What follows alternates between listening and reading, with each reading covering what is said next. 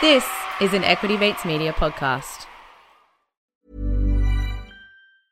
I'm Sandra, and I'm just the professional your small business was looking for. But you didn't hire me because you didn't use LinkedIn Jobs. LinkedIn has professionals you can't find anywhere else, including those who aren't actively looking for a new job, but might be open to the perfect role, like me. In a given month, over 70% of LinkedIn users don't visit other leading job sites. So if you're not looking on LinkedIn, you'll miss out on great candidates like Sandra.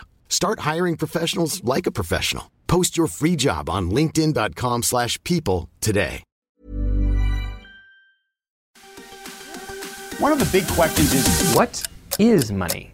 For practical purposes, it exists in a series of heterogeneous databases, very different databases. Do you believe in crypto? Digital currency may be an answer. But it is the highly speculative asset. I do own Bitcoin. There is no second best. Welcome to the Crypto Curious podcast, proudly brought to you by the Bamboo app. Crypto Curious is your go-to source for all things cryptocurrency.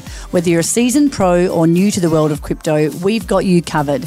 Each week, we'll break down the top news stories of the past 7 days, giving you the information you need to stay on top of the latest trends and developments. Plus, we'll share with you some quick bites of news and insights that you won't want to miss.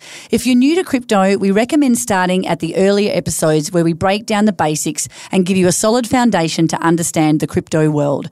Join us as we explore the ever-evolving world of cryptocurrency and educate ourselves along the way. Let's dive in together and discover the exciting potential of crypto.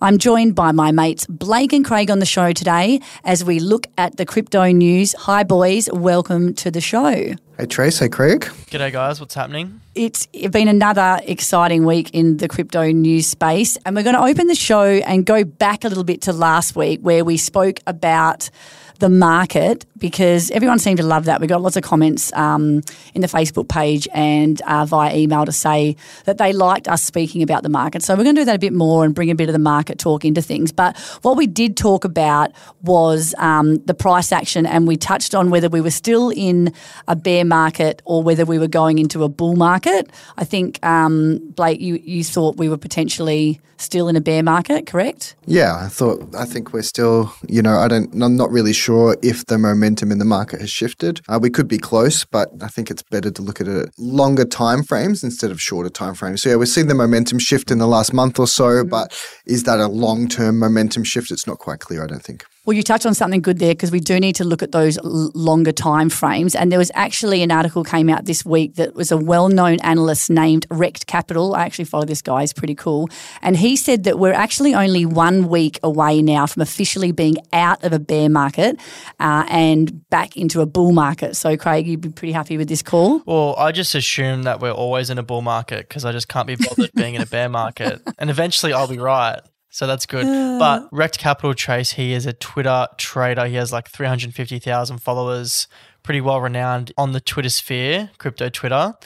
He says that the pair's recent gains of BTC/USD puts it above a macro downtrend that was in place since the 2021 all-time highs. And the March close would be the first potential candle to complete above that trend line on monthly time frame. So he's saying the chart's looking bullish for the first time since late 2021, which was obviously the top. Should that be the case, the cycle low would have occurred in November 2022, which was the FTX shit show when Bitcoin wicked down to 15,600. So let the bull run commence. Blake, what do you think? I love your enthusiasm, and yeah, it certainly could be the case that crypto, the momentum shift, where we're slowly coming out of the bear market, but I still think it's going to take a long time for the market to develop the momentum that it needs to really be in a new bull run. So I think let's not get too excited. There you go, Blake, raining on our parade. So we are still going to finish with that green candle, but we have had a little bit of a pullback overnight. So let's look at that news overnight, boys, that did spook the market, and we'll move on to our next story. Binance, the world's leading crypto exchange by trading volume, and its CEO, Changpeng Zhao, was sued on Monday by the Commodity Futures Trading Commission, or CFTC, in the US, Craig. Yes, that's right. So the US regulator alleged that CZ, which is the Binance CEO, he's very well renowned. He also took down FTX. if you guys remember. The US regulator says that Binance violated trading and derivative rules, according to a lawsuit filed in Chicago federal court. CZ responded to the lawsuit's announcement by tweeting 4, which is a bit cryptic because he tweeted in January, a bunch of reasons to just keep moving in the crypto market. And number 4 in those reasons was ignore FUD, fake news, and attacks. This isn't the first time Binance have been in hot water with the US. They tend to be going at it. Blake, can you explain what's gone wrong? Yeah, of course. So the lawsuit alleges that Binance has operated a facility for trading digital asset derivatives in the US, allowing for residents to trade futures and swaps and options of crypto. And the exchange is actually meant to prevent US citizens from accessing the Binance platform, particularly using these derivative and kind of like sophisticated products. So CZ, the CEO, and the employees at the exchange knew they were required to register Binance with the CFTC, apparently, after soliciting customers in the US, and the lawsuit claims that they have all chosen to ignore the requirements and undermined Binance's ineffective compliance program. Now, there's just probably a couple of things to say here. Firstly, I don't believe that US citizens were able to just sign up and start using derivative products. It was, if they did, it was jumping through hoops. You needed to put a VPN on. Yep. You needed to really skirt the rules. And as well as that, Binance, in my personal experience with exchanges, have the most strict compliance program. Us as a business have onboarded with many exchanges, international and national. And by far, the compliance program at Binance is probably 5 times more in-depth than anyone else's. So, I'm surprised to hear that there's these allegations of not very much compliance. Yeah. Yeah, no, I will agree with that. Definitely hear that their onboarding process is very thorough, individual and through business. But they did mention that they went into detail around Binance assisting users to obscure their location and use a VPN, going as far as to say that they're assisting users to do that, which I find, a little bit ridiculous. But they're also saying that the Binance executive team was not disclosing their location and being a little bit untowards as to or avoiding regulation in the US. So it is a bit sticky. Look, we've known for a long time that the US regulators have been going after Binance. So we'll see where it goes. Craig, what else are you thinking? Look, I'm not getting FTX vibes, but some things are coming to light on Twitter from people, reading into the actual release from that regulator. And some of the bad looks are that Binance were using Signal, which is an app that has auto-delete messages, to have, group chats are called finance, HR, marketing, CEO, only on Signal with auto-delete on, and that's been seized. So that's obviously not secure. But not the greatest look for a company that's worth hundreds of billions potentially. So does this really even matter to them? Because it's just the US, they're going after them for, they're going after them from ill-gotten gains from 2019 and they want Binance out of the US. So, well, their global business is headquartered in the Cayman Islands. So they're obviously getting creative, but I think this is very much a watch this space sort of story. This is just broken overnight, and hopefully we don't hear much about it again, but I get the sense that it's not over and it's just starting. I think you're right. This is going to be a big story and we'll keep you all up to date, and perhaps the US would like a US exchange that's running things over there, which leads me into our next story. What was to be our biggest piece of news for the week until the Binance story broke. Same story, same type of line. It's the US war on crypto, and another story that will play out in the press this year. Coinbase and the SEC are having some words, ladies and gentlemen. Last week, the US and the SEC issued a Wells notice to Coinbase. Blake, can you give us the lowdown on what a Wells notice is, and let us know how Brian Armstrong from Coinbase reacted? Yeah, so a Wells notice is a notice from the SEC, the Securities Exchange Commission in the US, who has informed Coinbase that they intend to bring an enforcement action against them for their lending and yielding products that they had on their platform. Now, what's really interesting about this is that Coinbase is traditionally known as such a strong player, like trying to comply with regulation. They're NASDAQ listed, they're audited, They're really trying to be, such a really good actor in the ecosystem. And they've been working with the SEC for the last couple of years, meeting with them, I think over 30 times, taking them through their product. In the last 9 months, 30 times, yeah. 30 times, taking them through their product, showing them how it works, how it fits within regulation. And now they've received this. So it's obviously a surprise for Coinbase, or maybe not, I'm not really sure. But it just goes to show the erratic behavior from the regulators when the industry wants to be regulated and work with regulators. And we're not just seeing that in the US, we're also seeing that here in Australia from our regulator. It's going to be interesting how this plays out, but it's it just highlights how challenging it is for crypto businesses to be compliant when there's so little guidance from the regulators. Yeah, and I think right now, if you do use Twitter, Brian Armstrong is extremely active on there right now, so it's very good to keep up with. But he actually made a really good analogy, which I read and I loved. He said, he obviously posted about the Wells notice and someone said, can you explain this in NFL terms, which is a bit of a meme on crypto Twitter. He says, imagine you've got both football and soccer refs on the field, but we're actually playing pickleball, which is the fastest growing new sport in America. The refs can't really agree on the rules of this new game, and one of them decides to change a call they made back in April 2021. So deciphering that, he's saying, obviously they've got a bunch of TradFi guys, regulators. No idea what they're doing. In the field, we're trying to play pickleball, just let the boys play, but they can't agree on the rules. And this is what it's feeling like. Yeah, and it's led to extreme volatility with the Coinbase stock, which, as we know, is one of the only, if not the only, publicly listed crypto exchange. So it's turning into a bit of a hairy one. And look, he's so well spoken, Brian Armstrong. I've got a lot of time for him, listen to him talk, and a lot of really amazing podcasts as well. And just a day after this, Brian actually stated that the exchange intends to start donating to pro-crypto candidates in US elections, and talking about how important it is to have a voice, in these, so that we can talk about, exactly where, things should be in the state of crypto. So he's putting his money where his mouth is. And just in reflection, there's so many interests in the US. The regulators have their own interest. There's lobbyists. There's politicians and other representatives, and all these businesses that are all pushing for their own version of regulation. There's feel like there's no adults in the room trying to figure out how do we actually, create a vibrant environment for business to prosper. And a level playing field, yeah. Absolutely. Again, this story will be another one that plays out over time, and we'll certainly keep you up to date.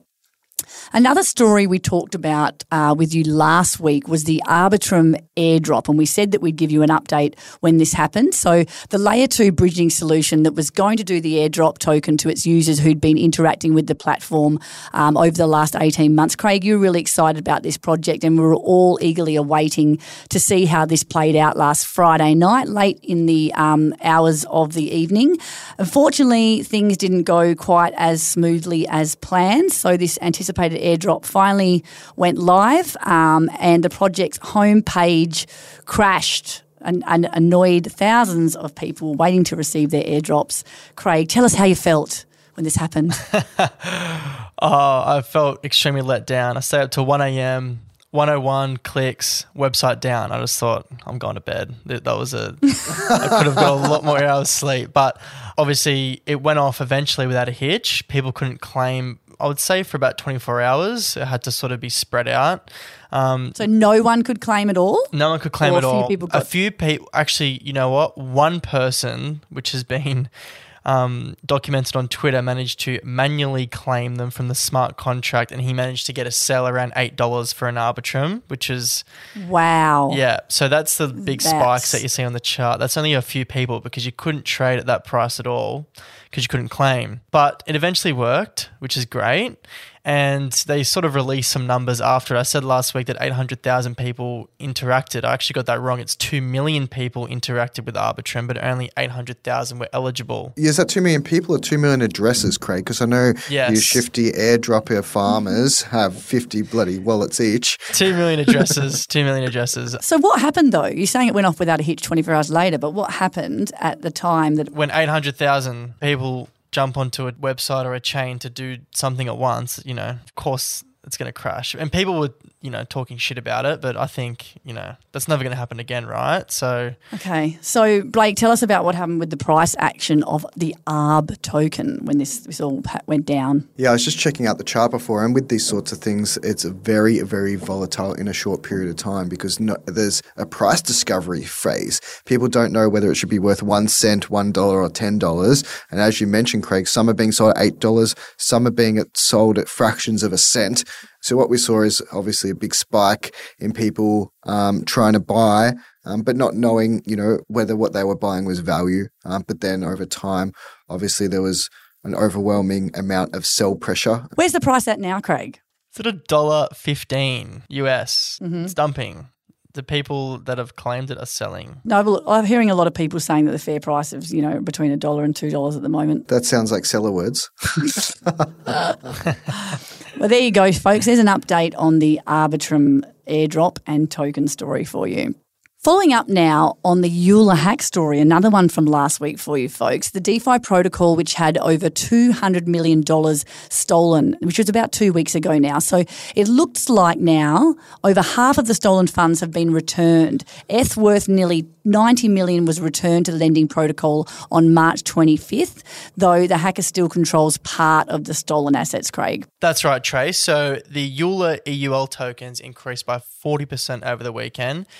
Degens were pumping it after the hacker did return the funds, but the hacker also sent tens of millions of dollars of DAI stablecoins to another wallet. Euler had previously offered a $1 million bounty for the hacker to return 90% of the funds, and the protocol has now suffered losses in DAI, wrapped Bitcoin, staked ETH, and USDC, all during the attack. So I was just trying to look into this a bit further as to, because obviously they didn't give 90% back, so they're not going to give them the $1 million. But also... So you're going to get $100 million back to get $1 million bounty? Come on. Yeah, exactly. Yeah. But, 40% pump, they only got half the funds back. But well, they could give more. Maybe they're trying to bait out a bigger bounty, and using this as a form of goodwill. Hey, we'll give you back another 50 mil if you give us 5 or 10 mil scot-free. Yeah. Does that mean they can track them now as well? They know where the money's come from potentially, can people sleuth it now to find out potentially who the hackers are? I feel like if you're sophisticated enough to hack a DeFi protocol, you're probably ducks in a row. Mm-hmm. Okay, well, a happy ending of sorts. This just goes to show that these DeFi protocols are early and you should be careful because that was a big protocol, decent size, 200 mil, gone, one hacker, and now it's turned into a bit of a shit show. So we're still so early in the DeFi story. Okay, well, look, that leads on very nicely to our next story, which is a little bit of a warning. An NFT trader has accidentally destroyed his own CryptoPunk that he purchased for 77 Ethereum, which is approximately 138,000. Poor Brandon, was trying to wrap his CryptoPunk in order to use it as collateral to get a loan on NFT.fi, a borrowing and lending platform for NFTs. So how did he destroy this, Craig? Well, instead of using his own wallet address, he used the burned address. So that's the wallet that no one has access to, which means his punk is now gone forever. So I don't know how he's done this, but unfortunately for Brandon, this is the Wild West of crypto.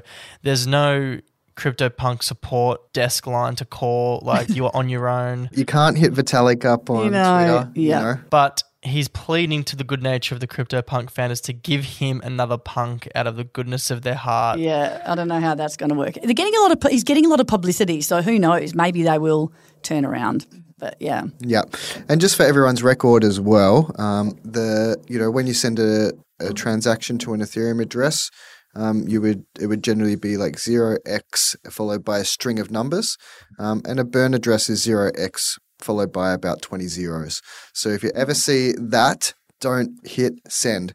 And that's why Ethereum name service, ENS, is so important as we move forward. Looking, instead of having a string of just numbers, you can use words instead, which will make it more manageable, but still it's a challenge. Oh, wise words from Blake. I feel so bad for Brandon. He said, look, I'm really new to this. I didn't understand it. I thought I was, checking things twice and doing it the right way. And whenever I've sent a little bit of funds to someone, I just send like 0.01 ETH just to make sure it lands. I always do that.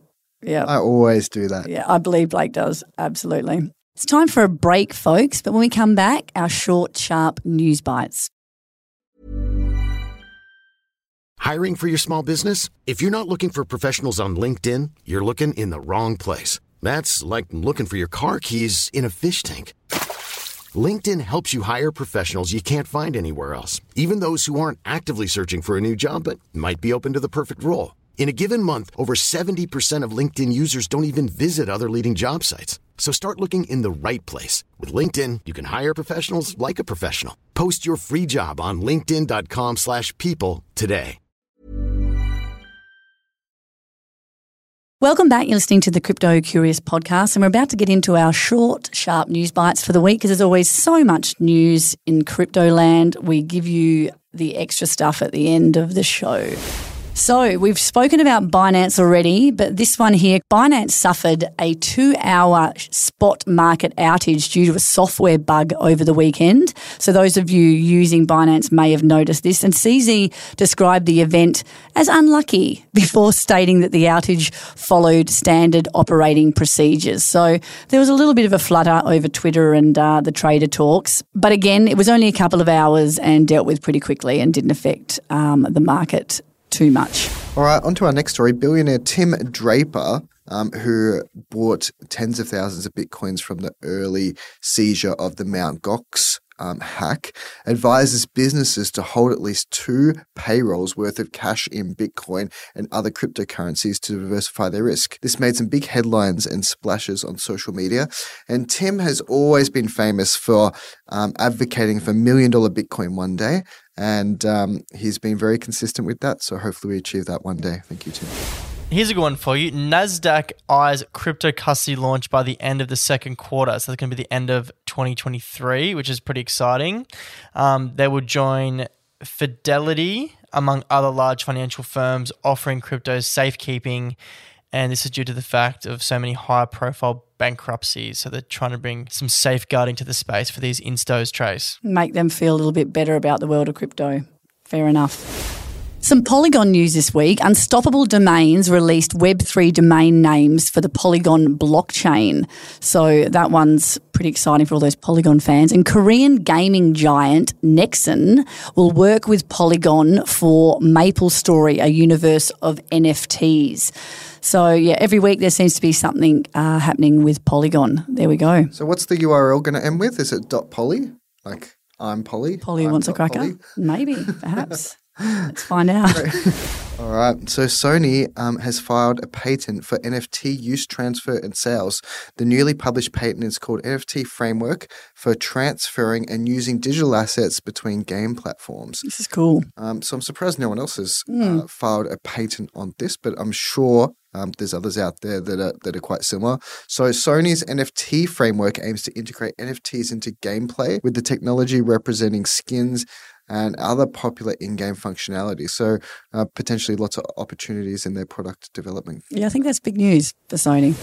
So one of the world's biggest bulls, the El Salvadorian president, he's proposing a bill, guys, to eliminate all taxes on software and hardware technology innovations, which would include crypto. So he wants to eliminate capital gains tax for those assets. So when are we moving to El Salvador, guys? All right, last bit of news. Heavyweights in the brand and marketing space globally, Animoca Brands, has announced that they are reducing their metaverse fund target from $2 billion to $800 million.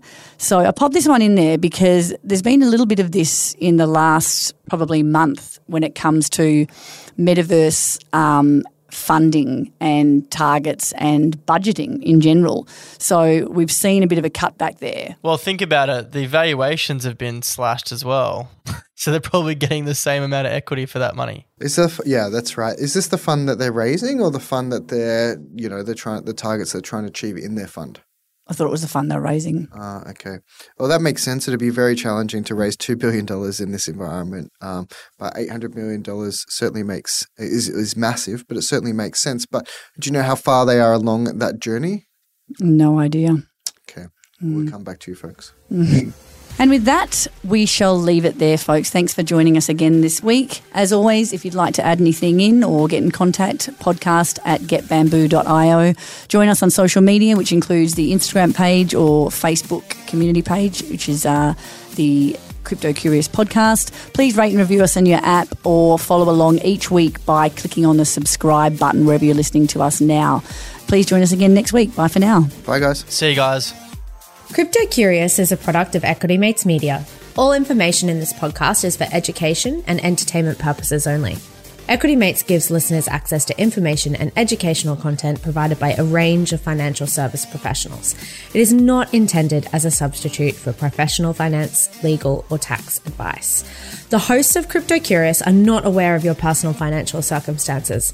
Equity Mates Media does not operate under an Australian Financial Services licence and relies on the exemption available under the Corporations Act of 2001 in respect of any information or advice given. Before making any financial decisions, you should read the product disclosure statement and, if necessary, consult a licensed financial professional. Do not take financial advice from a podcast. For more information, head to the disclaimer page on the Equity Mates website where you can find the ASIC resources and find a registered financial professional near you. In the spirit of reconciliation, Equity Mates Media and the hosts of Crypto Curious acknowledge the traditional custodians of country throughout Australia and their connections to land, sea and community. We pay our respects to the elders past and present and extend that respect to all Aboriginal and Torres Strait Islander people today.